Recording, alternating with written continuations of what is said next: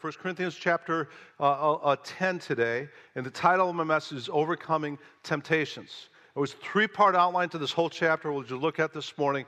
The first part of the chapter, we're going to see the privileges of God's people from the example of Israel.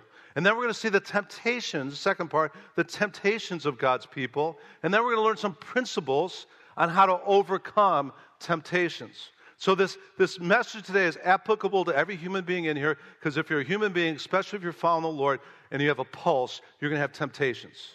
We're going to see that, and one of my favorite verses in the New Testament is in the middle of this chapter. We're going to see that 1 Corinthians 10:13 says, "No temptation has overtaken you, but such is" what?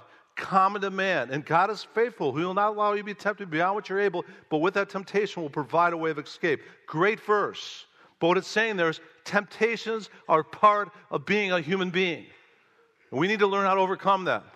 We need to learn how to be winners against temptation. And remember, the last part of context of this chapter, the last part of chapter 9, we closed with last week, was we were told in 1 Corinthians 9, 24 to 27, run the spiritual race we're in such a way to what? Win. We were exhorted that right before this chapter. We're in the spiritual race. Really, this life is a marathon we're in. And we're supposed to run this race we're in such a way to win. And remember, he said last week, too, it takes some discipline. You've got to buffet your body. Because if you don't discipline the sinful physical body that we have, and we're all sinners, have fallen short of the glory of God, and we all have a sinful nature, and if we don't discipline the sinful nature we're in, what's going to happen is we're not going to win, we're going to lose. We're not going to be a victor. We're going to become a victim of the evil one who's prowling around like a roaring lion looking for people to devour. So this chapter is very important, overcoming temptation. And so you ready to study, church? So the first section, again, the privileges of God's people. Turn to 1 Corinthians chapter 10 with me, and we'll look at the privileges of God's people from the example of Israel. If you're there, say amen. So here we go.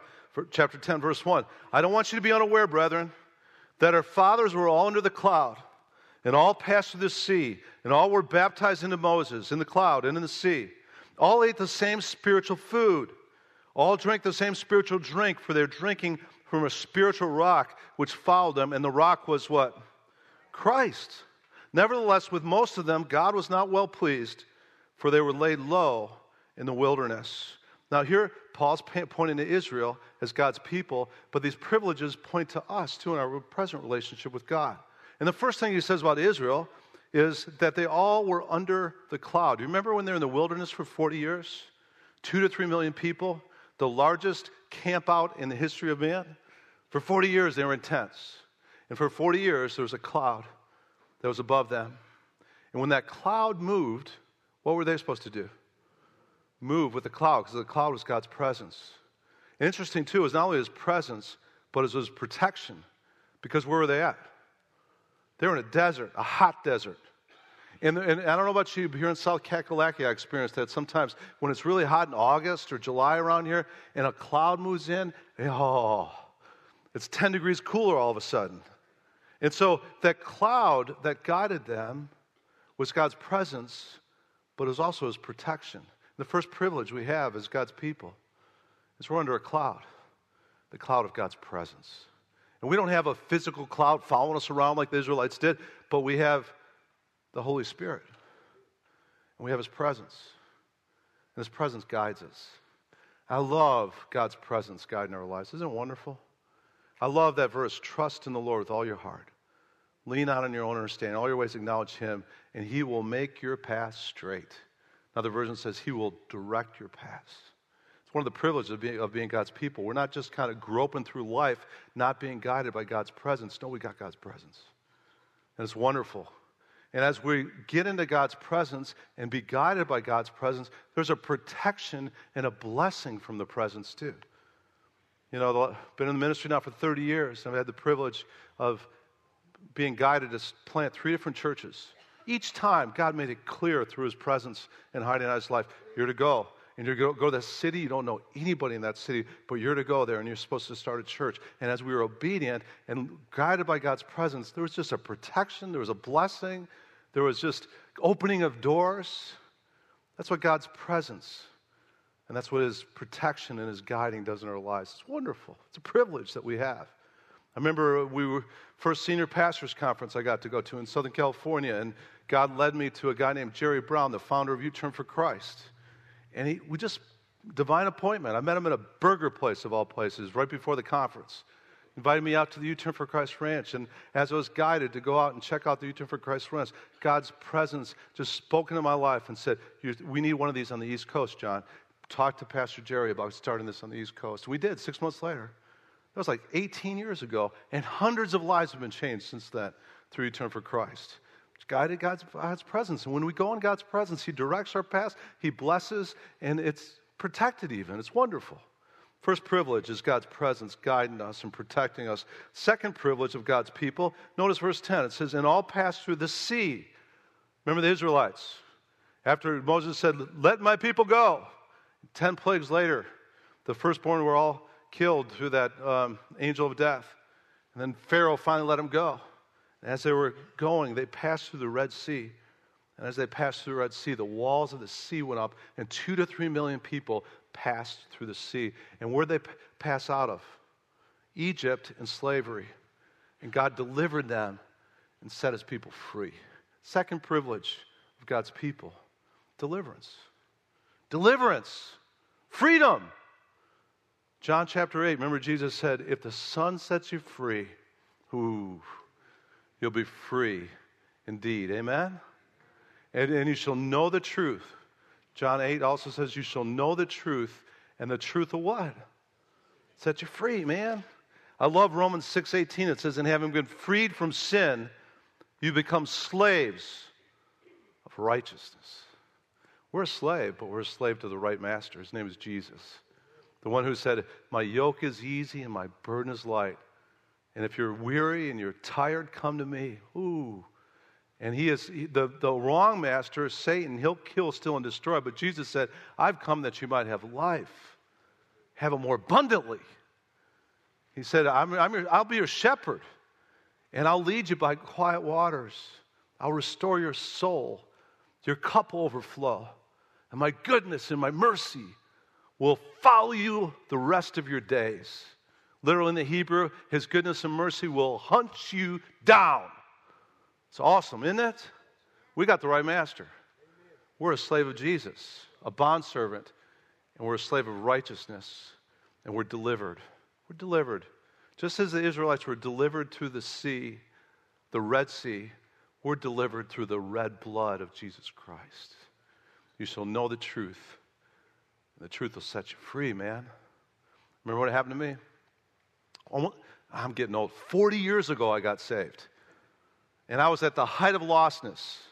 I was going the same path as my dad in regards to partying and drinking and going right in. I was already in bondage to that at 17 years old. I was going in that direction.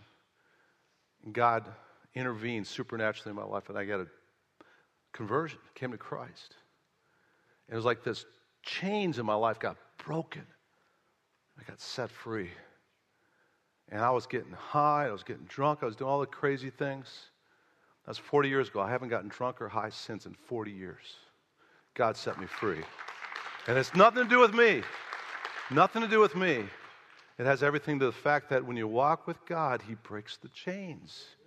If the Son sets you free, you'll be free indeed. You don't have to live as a slave anymore. You don't have to go back to Egypt. You're free. You're free. You're free. Second privilege of being God's people. And then it goes on, it says, and all ate the same spiritual food. What was the spiritual food they ate? Do you remember? Manna. And manna in the Hebrew actually means, what is it? Because for 40 years, God rained bread down on the ground for 2 to 3 million people. I was doing some research on that this week, and it said that for 40 years, every day, God brought enough bread on the ground to load 4 freight trains of 60 cars every day. That's what it took for that bread to feed 2 to 3 million people, and God did it every day. Every day. Can you imagine? Wives, can you imagine serving your husband the same thing every night? Dear, we're having manna again. Then you start getting creative. Well, we'll call it manicotti.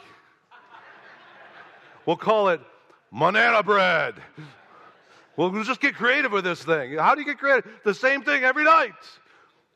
But they had the same thing every night. But it had the nutrients and it had what was needed to keep them healthy and strong for 40 years. God's provision. And then it also says, verse 4, and all drank the same spiritual food, for they were drinking from a spiritual rock which followed them, and the rock was Christ.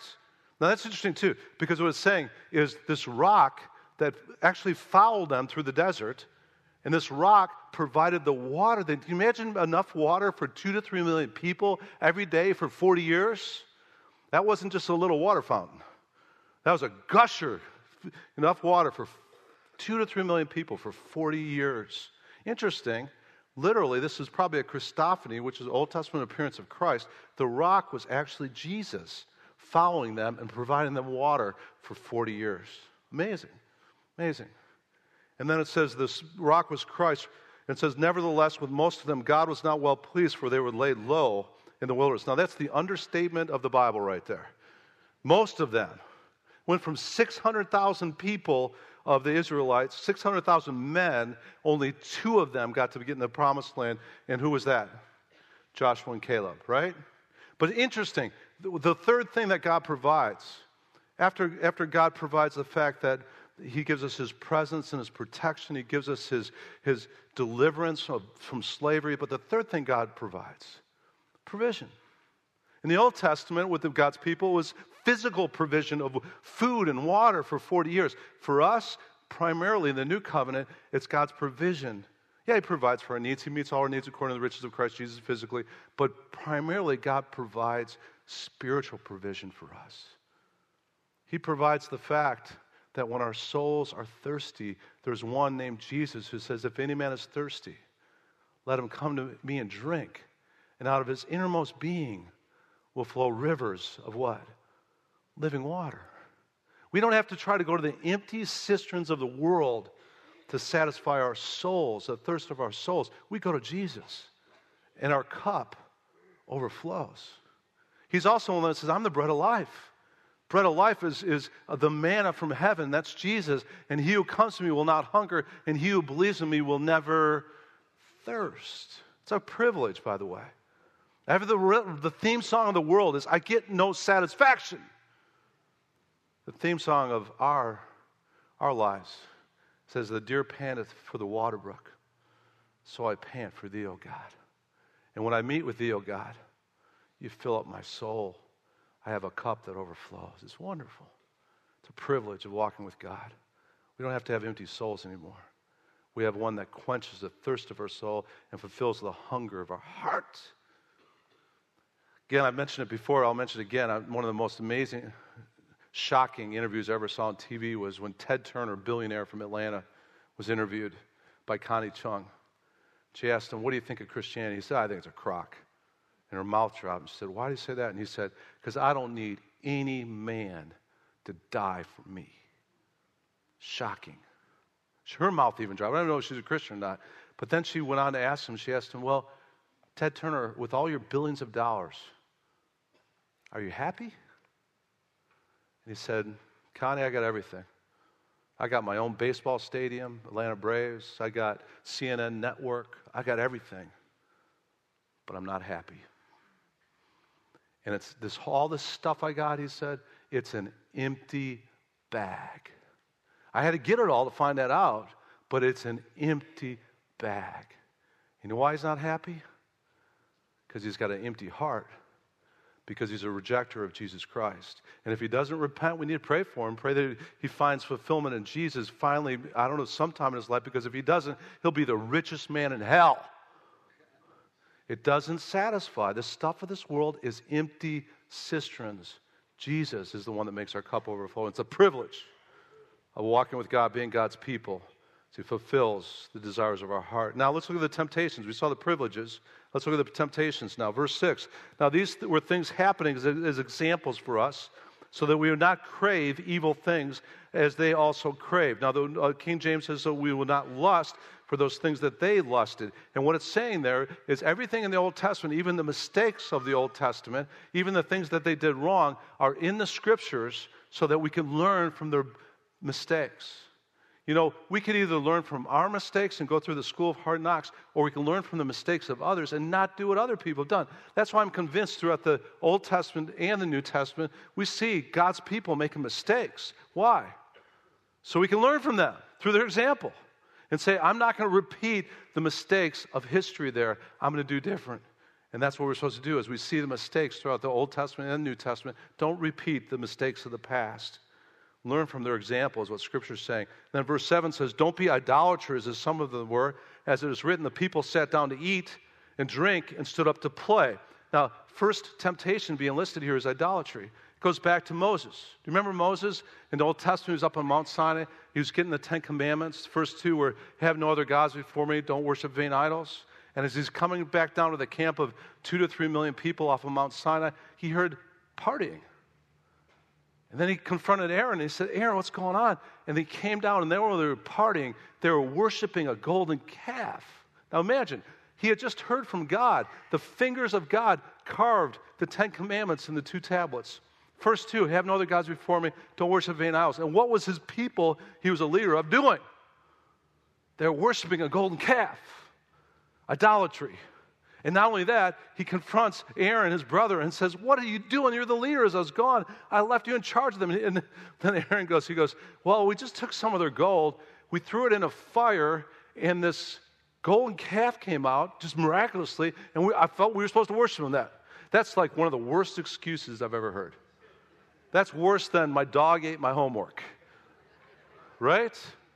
And it's just, and full-on idolatry. Some of you are saying, well, that's not a temptation for me. I don't worship golden calves. I worship Jesus. Yeah, but careful. You know what idolatry is? It's anything in your life that you put more important than Jesus Christ. It could be money. It could be success. It could be popularity. It could be friends. Listen, it could even be your family. You know, the first thing in your life isn't supposed to be your family. It's supposed to be Jesus. And your family would be a lot better off if you do what he says. Seek first his kingdom and his righteousness so that you can add all things unto him. Seek him first. Put him first. The Bible says, delight yourself in the Lord, and then he'll give you the desires of your heart. Don't fall to the idols that are all through our culture. Materialism, all that stuff. Don't let your heart wander from God because other things become more important than your relationship with Christ. First thing in our lives, first priority is our walk with God. Idolatry is a temptation in our culture too. Verse 8, nor let us act immorally, as some of them did, and 23,000 fell in one day. Second temptation after idolatry, immorality. The word in the Greek there again is porneia. And it means any kind of sexual activity out of the boundaries of a God-ordained marriage. And if you're involved in any kind of sexual activity outside of your marriage relationship, you're in sin and you're giving way to temptation. And I don't care what the culture says. The rest of the culture says, hey, it's fine. Everybody's fine. Don't be antiquated. Practice, hey, before you buy a car, you better test drive it. Well, right. That's the wisdom of the world instead of the wisdom of the Word. What does the Word say? The Word says in Ephesians chapter 5:3 about this very issue. It says, but among you there must not even be a hint of sexual immorality or of any kind of impurity, any greed, because these are improper for God's holy people. What is that saying there in the Word? It's saying that as God's holy people, stay within the boundaries of marriage for your sexual activity, because if you don't, Hebrews chapter 13 says, fornicators and adulterers, God will judge. God doesn't play in this area. 23,000 people of God's people were under God's discipline and died in the wilderness because they were messing around this area. This goes back to the story of Balaam. The prophet Balaam couldn't curse Israel, and Balak, the Moabite king, was trying to get him to curse Israel. And so Balaam finally said, I can't do it. God's not letting me curse them, but if you want them to be cursed, then do this. Bring your Moabite women into the camp of the Israelites. Let them seduce the people of God. And God's people, if they get into the seduction of sexual immorality, I will judge, or God will judge. You're going to bring them under God's judgment by bringing them into immorality. It's still true today. God will discipline his people that become immoral in this area. I don't care what the culture says. This is what God says. Interesting, it's in Numbers, where this story is from, it says 24,000 people died because of the immorality. In this New Testament, right here, it says 23,000 people died. Now, a lot of people might say, there's a contradiction, John. You say there's no contradictions in the Bible. But you know what? Whenever there's a seeming contradiction in the Bible like this, you know what it tells me? I just need to study it some more. And it says 23,000 people died. Numbers says 24,000 people died. But what does it say after 23,000 in our verse right here? One day. 24,000 died. Could have been days after that. In one day, 23,000 died. Do you see that? There seems to be a contradiction. Just study a little bit more and you'll figure out what it's really saying. And then it goes on, nor let us try the Lord as some of them did, and they were destroyed by the serpents. Now, they tried the Lord when they were speaking against, Numbers chapter 21, they were speaking against Moses, and they were speaking against God's provision. They said to Moses, Moses, what's going to happen is we're going to die out here in the wilderness, and we want to go back to Egypt because they had such good food back there, and all we got is manna. And then it says, because of their grumbling, they were destroyed by the destroyer, or they were destroyed by the serpents. They were trying the Lord, and they're complaining and grumbling about God's provision. Listen, here's another temptation. And we make light of it sometimes. Complaining and grumbling. You know, the Bible says in 1 Thessalonians 5:18, in everything, give thanks, for this is God's will for you in Christ Jesus. The Bible says in Philippians 4:4, rejoice in the Lord when everything's going good. Is that what it says? Just making sure you're tracking with me here. Rejoice in the Lord always. Again, I say rejoice. And part of walking in righteousness is walking with a spirit of thanksgiving rather than complaining and grumbling. You know, David in the Psalms said, hey, I looked at my lot in life. He said, I have a good lot. You know what? Contentment is a part of walking in righteousness, where you just look at your life and say, God, you've been good. I've tasted and seen that the Lord is good. And blessed is the man who puts his trust in him. Contentment, thankfulness, keeps you away from the sin of grumbling and complaining. And then in verse 10 it says, nor grumble as some of them did and were destroyed by the destroyer. Now that's interesting too. They were grumbling against Moses' leadership. It was Korah and 250 leaders with them. And then they went out to meet and take Moses on. And you remember the story? What happened to those people that were grumbling? Big hole in the ground opened up and swallowed them up, and they all died. Next time you're complaining about God's leadership, be careful on the ground you're standing on. Because it says, because of their complaining about God's provision of leadership, open up the ground and swallowed them. Now, verse 11, now these things happened to them as an example, and they're written for our instruction, upon whom the ends of the ages have come. Now, we're going to move from the temptations. We've seen privileges, temptations. Now we're going to move to the principles for overcoming temptation. Look at the first principle, verse 12. Therefore, let him who thinks he stands, what? Take heed, lest he fall. First principle for overcoming temptation. Careful. Look at this now. Look at standing. What's sandwiched in between, or what's sandwiched between take heed? It's standing and what? Falling. And if you don't want to fall, the thing that's sandwiched right in the middle right there is take heed. What does that mean? Be careful. Be careful. Be careful. And how can we be careful? By staying humble. God is opposed to the proud, but he gives grace to the humble. I love Proverbs when it talks about this, being careful to stay humble. It says in Proverbs 16:18, pride goes before destruction, and what? Haughty spirit before stumbling. I got this. I'll never fall to that temptation again. That other person might have a problem there. I'm fine. I'm great. Careful. He who thinks he stands better take heed lest he fall. The Bible says we're supposed to be on the alert. Our adversary, the devil, is prowling around like a roaring lion. He's looking for people to devour. We're not on vacation for 70 years. We're in a war. Keep your guard up. He who thinks he stands, take heed lest he fall. Talked about that a little bit last week. Talked about the fact that, the Lord's been laying on my heart lately. I got to keep my guard up. I got to be more careful. I got to make sure that I stay humble, because I see even Calvary Chapel pastors falling. Pastor of the largest Calvary Chapel in the world, several years ago, about 5 years ago now, I think, fell. And he's still in a position of disqualification. He's not even in the ministry anymore. And he pastored the largest Calvary Chapel in the world. You know, I knew him. He wrote my letter of recommendation to Pastor Chuck to become a Calvary Chapel. He was a great evangelist, probably one of the greatest communicators I've ever heard in regards to teaching the word and holding people's attention. Amazing communicator. But at the same time, I look back in that interaction with him a little bit, and I realized there was a little bit of a pride thing going there. There was a haughty spirit. There was a arrogance a little bit. And I remember after he fell, I remember Greg Laurie and Don McClure doing a K-Wave radio broadcast, just letting people know about the fall of the pastor of the largest Calvary Chapel in the world. And they said they had personally talked to him after the fall, and one of the things he said was one of the things that led to his fall is because of the growth of the church, he got in this celebrity mentality, and he was famous, and he was reading his own mail, own news reports.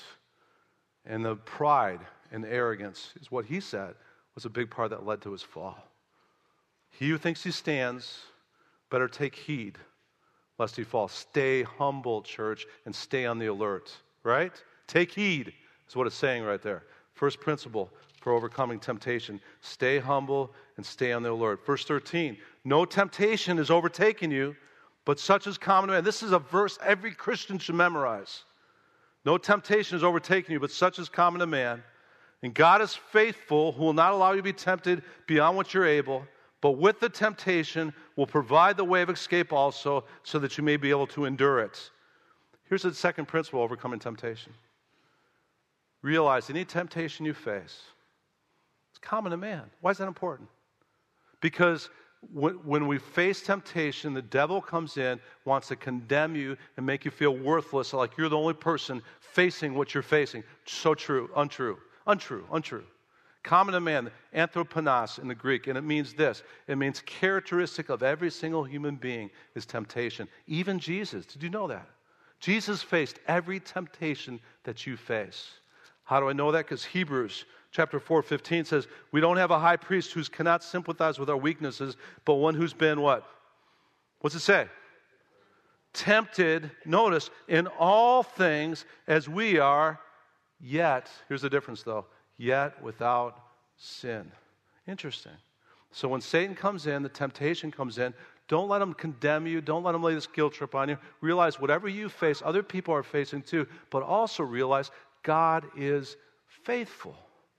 And he's not going to let you be tempted beyond the protective barriers he has around you. Any temptation you face, God is only going to let you be tempted by anything that you know he knows you can endure. He's going to have this protective hedge around you, and anything you face in temptation, God knows you have the ability and the power by the Spirit to say no to it. And not only that, the verse says, he gives you the ability to say no to it, but also, listen, he'll give you a way of escape. Provides a way out. Door B. Door A is the temptation. Door B is the way of escape. And what's the way of escape oftentimes? It's the next verse. Flee. It says, flee from idolatry, right? It says, verse 14, therefore, my beloved, flee from idolatry. You know what the way of escape oftentimes when we face temptation is? Here's the way of escape. It's your Nike gym shoes. It's get out of Dodge, man. Get out of Dodge. What did Joseph do when he was being tempted by Potiphar's wife? Lie with me. Did he, like a moth, see how close he can get to the flame and see if he could fight it? No. He said, I'm out of here. Flee. And listen, real honest here. Pastor John's being honest with you. A part of fleeing for some of you, it might mean you might have to cut some things off. Honest. Fleeing for some of you might mean you got to cut some associations off you have. Well, I want to keep those old immoral friends of mine so I can lead them to Christ. Yeah, keep witnessing to them, but don't hang out with them anymore. Because 1 Corinthians 15:33 says, bad company corrupts good morals. And I remember when I came to Christ 40 years ago, I had all my party friends, and I remember they waited about 2 or 3 months. They thought I was going through this fad, this Jesus fad kind of thing, and then about 2 or 3 months later, they started calling me again. They started inviting me to the parties again. They started inviting me to the rock concerts. They started inviting me to party with them, literally. And at first, I justified hanging out with them, and I kind of hung out with them for a little while and stuff. I said, I'm going to witness to them. I'll lead all my buddies to Christ. They'll be in the Bible study with me. And you know what I found out? It's a lot easier for them to pull me down than for me to pull them up. And I had to cut them from my association list. I said, you guys are cut. You're done. And I just said, you guys, I love you. I will witness to you. I'll share Christ with you. I'm going to invite you to church or Bible study. But guys, I ain't hanging out with you anymore. Because every time I hung out with them for any extended period of time, I was stumbling as a new Christian. And I said, I had to cut those associations. Jesus said, if your right hand causes you to stumble, what are you supposed to do? Cut it off. If your eye causes you to stumble, what are you supposed to do? Gouge it out. And for some of you, if you have associations that every time you're hanging out with them, you're starting to stumble or be tempted by something, you might need some new friends. As iron sharpens iron, so one man can sharpen another in godliness. And you might need to cut off some places you're going. You know, if you're going to places and you go to this place, and every time you go to the place, you're under temptation, very, very clear. I think we've got to be careful about not only association, but places. If you don't want to slip anymore, don't go to slippery places. Right? I know after 40 years of walking with the Lord, if I go to certain places, I don't care how close I'm walking with the Lord. If I go to certain places, especially by myself, I will be tempted. So I avoid those places. For some of you, I know I'm stepping on toes here, but for some of you, you might need to cut off some social media. I was talking to Pastor Steve a while back, and he said literally there's been several U-Turn for Christ leaders that are leaders of U-Turns in other states that have fallen morally because they were messing around on Facebook and they got an inappropriate relationship going on social media that led to a physical relationship. You know, some of you might need to take a break from some of the social media, the Snapchat, the tweeting, the whatever this stuff's called. Take a break. Take a break. I remember back when we had payphones. And now we got like internet, all 24/7 going all the time. And it could be a good thing. It could be a source of resources biblically. It could help us with connecting with Christians and stuff like that. But be careful. Be careful. Be careful. God's faithful. He'll give you a way of escape, but you got to choose the way of escape. You got to be careful. Now going on, he gives an example of bad circumstances and bad associates and bad places. Verse 15, he says, I speak as to wise men. You judge what I say. Is not the cup of blessing which we bless a sharing in the blood of Christ? Is not the bread which we break a sharing in the body of Christ? Since there is one bread, we who are many are one body, for we all partake of one bread. This is talking about communion. When you partake of communion with believers, you become one with them. Why? Because you're becoming one with Christ in the communion act. And it's like family coming together as one, is what he's saying. Verse 18, look at the nation Israel. Are not all those who eat the sacrifices sharers in the altar? What do I mean by that? That a thing sacrificed to idols is anything, or that an idol is anything? No, but I say that the things which the Gentiles sacrifice, they sacrifice to demons, not to God. And I don't want you to become sharers in demons. You cannot drink the cup of the Lord and the cup of demons. You cannot partake of the table of the Lord and the table of demons. Or do we provoke the Lord to jealousy? We're not stronger than He, are we? Here's what he's saying. He's saying, when you become a part of communion with believers, you're becoming one with them. You're becoming one with God. But some of these Corinthians were feeling the liberty that they could still go back to their pagan, idolatrous temples, hang out with their old associations, their old friends, and even participate in some of the pagan idol festivities. And what's Paul saying about that? Is he saying, well, no problem. All different religions are fine. They all lead up to the same roads to God. Fine, just hang out with your pagan friends. Do the idol worship and, whatever. No, he said, no. Here's what he's saying. He's saying when you're a part of these pagan festivities and you're a part of the idolatrous worship of their idol gods, you are worshiping demons. Interesting. You know what that's telling us today? All religions aren't fine. It's telling us that if you participate in a religion like Buddhism or Muslim or Hinduism, you're not worshiping God. You're worshiping demons. Ooh, John, that's not politically correct. I don't care about being politically correct. I care about being biblically correct. Amen? And you know what? I agree wholeheartedly with Franklin Graham, who's been all over the world in Muslim countries with Samaritan's Purse, helping millions of people. And I agree with Franklin Graham when he said his appraisal, after all this exposure to Muslim countries and Muslim worlds, his appraisal of the Muslim religion is it's an evil and demonic religion. And that's true. Listen, that's true of every false religion besides Christianity, because Jesus said, I am the way, the truth, and the life, and no man comes to the Father except through me. And this universalism that's so present and prevalent in our culture today is not true Christianity. There's only one way, and that's Jesus. Any other way, you're worshiping demons. That's what the Bible says. And we're going to stick with the Word of God says in that area. I don't care what the culture's saying. We're going to stick with what the Word says. There's only one way, and the way is Jesus. Now, we love Muslims. We love Buddhists.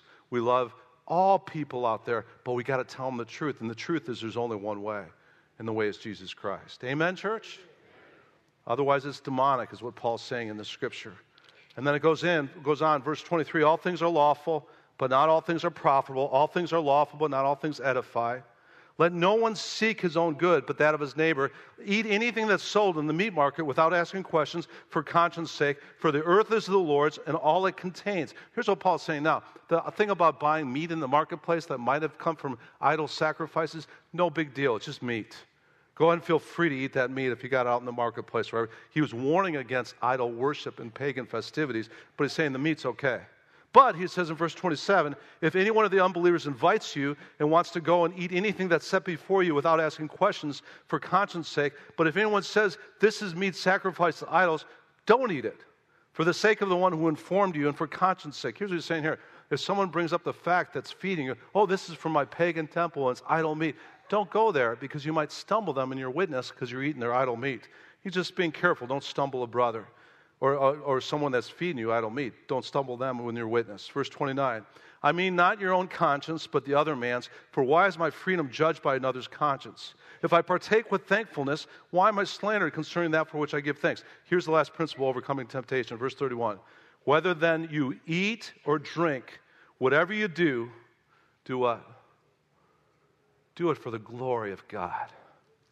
And then he closes up the chapter. Give no offense either to Jews or Greeks or to the church of God, just as I also please all men in all things, not seeking my own profit, but the profit of the many, so that they might be saved. Here's the last principle. You want to overcome temptation? Then any decision and choice you make, put it through the grid of whether that choice is going to bring glory to God. What does glory mean? In the Greek, it's doxa. We get the word doxology from that. It means praise. It means dignity. It means honor. And so put through the grid when you're facing a choice, is this freedom of making this choice, is it going to bring praise, dignity, honor to my God? If it doesn't, don't do it. Don't do it. One of my best friends in California was in medical sales. For years, he was a part of this medical company that every year the sales convention for that medical company was in Las Vegas, Nevada. And as he went there, he was like me. He played on our softball team. He was competitive. He was an athlete and stuff. And so he would go to Vegas with all the other salesmen, and he would try to show them how good he could do on the blackjack tables. And he was a Christian. He rededicated his life to Christ in our church in California. But he just he told me, I felt the freedom. I'd just go, and as long as I had a limit and careful, I'd just play blackjack. And then after several years of this, the Lord finally spoke to him as he grew in his faith. And the Lord said, Mark, you're killing your witness by playing blackjack with these other salespeople that you're trying to tell about Jesus. Because they're seeing you play blackjack, and it's stumbling your witness with them. So you know what Mark did? He quit playing blackjack because he realized his choice of playing blackjack wasn't bringing glory to God because of the freedom he was taking there. I had another friend in college. He was another excellent Mark. His name was Mark too. Good friend. And every summer, he was a part of our Dr. Dave Bible study I was in and stuff. And every summer, he was a part of our fellowship and stuff. And he was on fire for Christ. I mean, he had an enthusiasm, a passion, an excitement for Christ. But then he went to college. And every time he went to college, for the whole school year in college, he'd backslide. You know why? Because he felt the freedom to be involved at Emory University at a fraternity. And that fraternity every Thursday night, every Friday night, every Saturday night, every Sunday night would have drinking parties, and he would be pulled into that. And so after a couple summers of seeing him come back and be on fire during the summer and then partying during the school year and backsliding all school year long, I finally had one of those debates with him after Bible study, at Dr. Dave's Bible study. I said, Mark, quit the fraternity, man. He goes, no, I'm trying to be a witness to my fraternity brothers, and I'm trying to get a Bible study started. I said, Mark, it ain't working. Quit the fraternity. And he was just blowing me off. So I said, hey, Mark, let's go talk to Dr. Dave about this. So I brought him over to Dr. Dave, and he said, John's telling me I got to quit the fraternity, and I got people I'm trying to be a witness to and that and stuff, and I think I'm supposed to be in that fraternity. Dr. Dave, what do you think? I'll never forget Dr. Dave's answer. I was just sitting watching. Dr. Dave goes, would Jesus, Mark, be a part of your fraternity? And Mark just spontaneously answered, goes, well, of course not. And Dr. Dave said, well, there's your answer. You're supposed to walk in Jesus' steps. You're supposed to quit the fraternity. And I said, yeah, go get him, Dr. Dave. See the principle there? Whatever you do, in eating or drinking, in your lifestyle, whatever you do for the glory of God, the doxa, the praise, the honor, the dignity of your God. And if you can't do it for the glory of God, listen, church, don't do it. Don't do it. So what's the principles we've seen for overcoming temptation? We'll close that this morning. Hey, stay humble and stay on the alert. He who thinks he stands, better take heed lest he fall. Number 2, hey, any temptation you face is common to man, but God's faithful. He'll not let you face anything you can't endure, and he'll provide a way of escape. Number 3, very important, flee. The way of escape for many of us is, man, we got to cut off some things, cut off some associations, cut off some places we're going. Be careful in that area. If you need to cut it off, for goodness sake, cut it off. Nothing's worth endangering your relationship with Jesus Christ. And number 4, overcoming temptation, put it through the grid. These choices I'm making, is it going to bring glory to God? Is it going to bring praise and honor, dignity to the God we serve? Amen? Amen, church? Let's pray. Father, we just thank you for your word this morning. Thank you, God, that your word is true. Thank you, God, that your word equips us in righteousness, Lord. Thank you that your word, God, is a lamp unto our feet and a light unto our path, God. Thank you that your word is piercing as a double-edged sword. It does spiritual surgery in our hearts, Lord. And Father, I pray that you help us to be people that are receiving what you're bringing to us today, and that is that we have privileges. We have the privilege of your presence guiding us and protecting us. We have the privilege, Lord, of just your glory being in our lives. And just, we're not under a cloud, but we have the power of the Holy Spirit, Lord, to help us and protect us and to guide us and to lead us. And we thank you for that this morning, God. Thank you so much for the privilege of being in your presence and having your presence guiding and blessing our lives. Lord, thank you so much also, too, for deliverance. Thank you, God, that we are set free by the power of your word and the work of your Spirit in our lives. Thank you that we know the truth, and the truth has set us free. And if the Son sets us free, we are free indeed. Thank you for the privilege, too, God, of your provision. Not only physical provision, God, but your provision, God, for our souls. That as we allow you to be our shepherd, God, our cup overflows. You lead us beside quiet waters. Your love and your mercy and your goodness follow us all the days of our lives, and we're going to dwell in your temple forever. We thank you for that, God. Thank you, Lord. And Father, help us to be people that apply these principles of overcoming temptation. There's idolatry out there. There's lusts out there. There's all kinds of things that Satan's using to trip us up.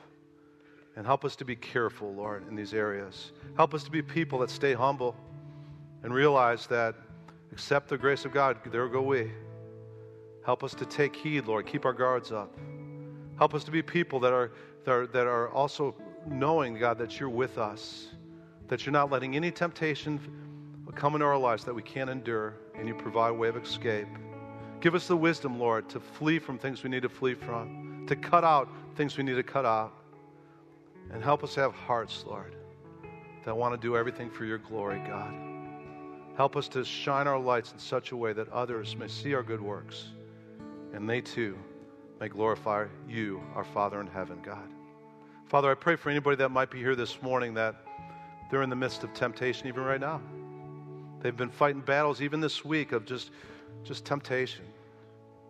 I pray that today might be a day that they just surrender once again to your power and to your way, Lord, and choose to go your way for your glory, God. I pray that they would sense by what your word says this morning that you're faithful, God. And you won't allow them to be tempted beyond what they're able, but you are providing ways of escapes even this week. Give them the wisdom to flee, to cut off, to do whatever they need to do to win against these temptations, Lord. Thank you for your word that says we're supposed to run in such a way to win. Help us to discipline ourselves in godliness, Lord. Help us to be people that choose your way, not the world's way, Lord. And we pray these things now in Jesus' name. And all of God's people said, amen, church.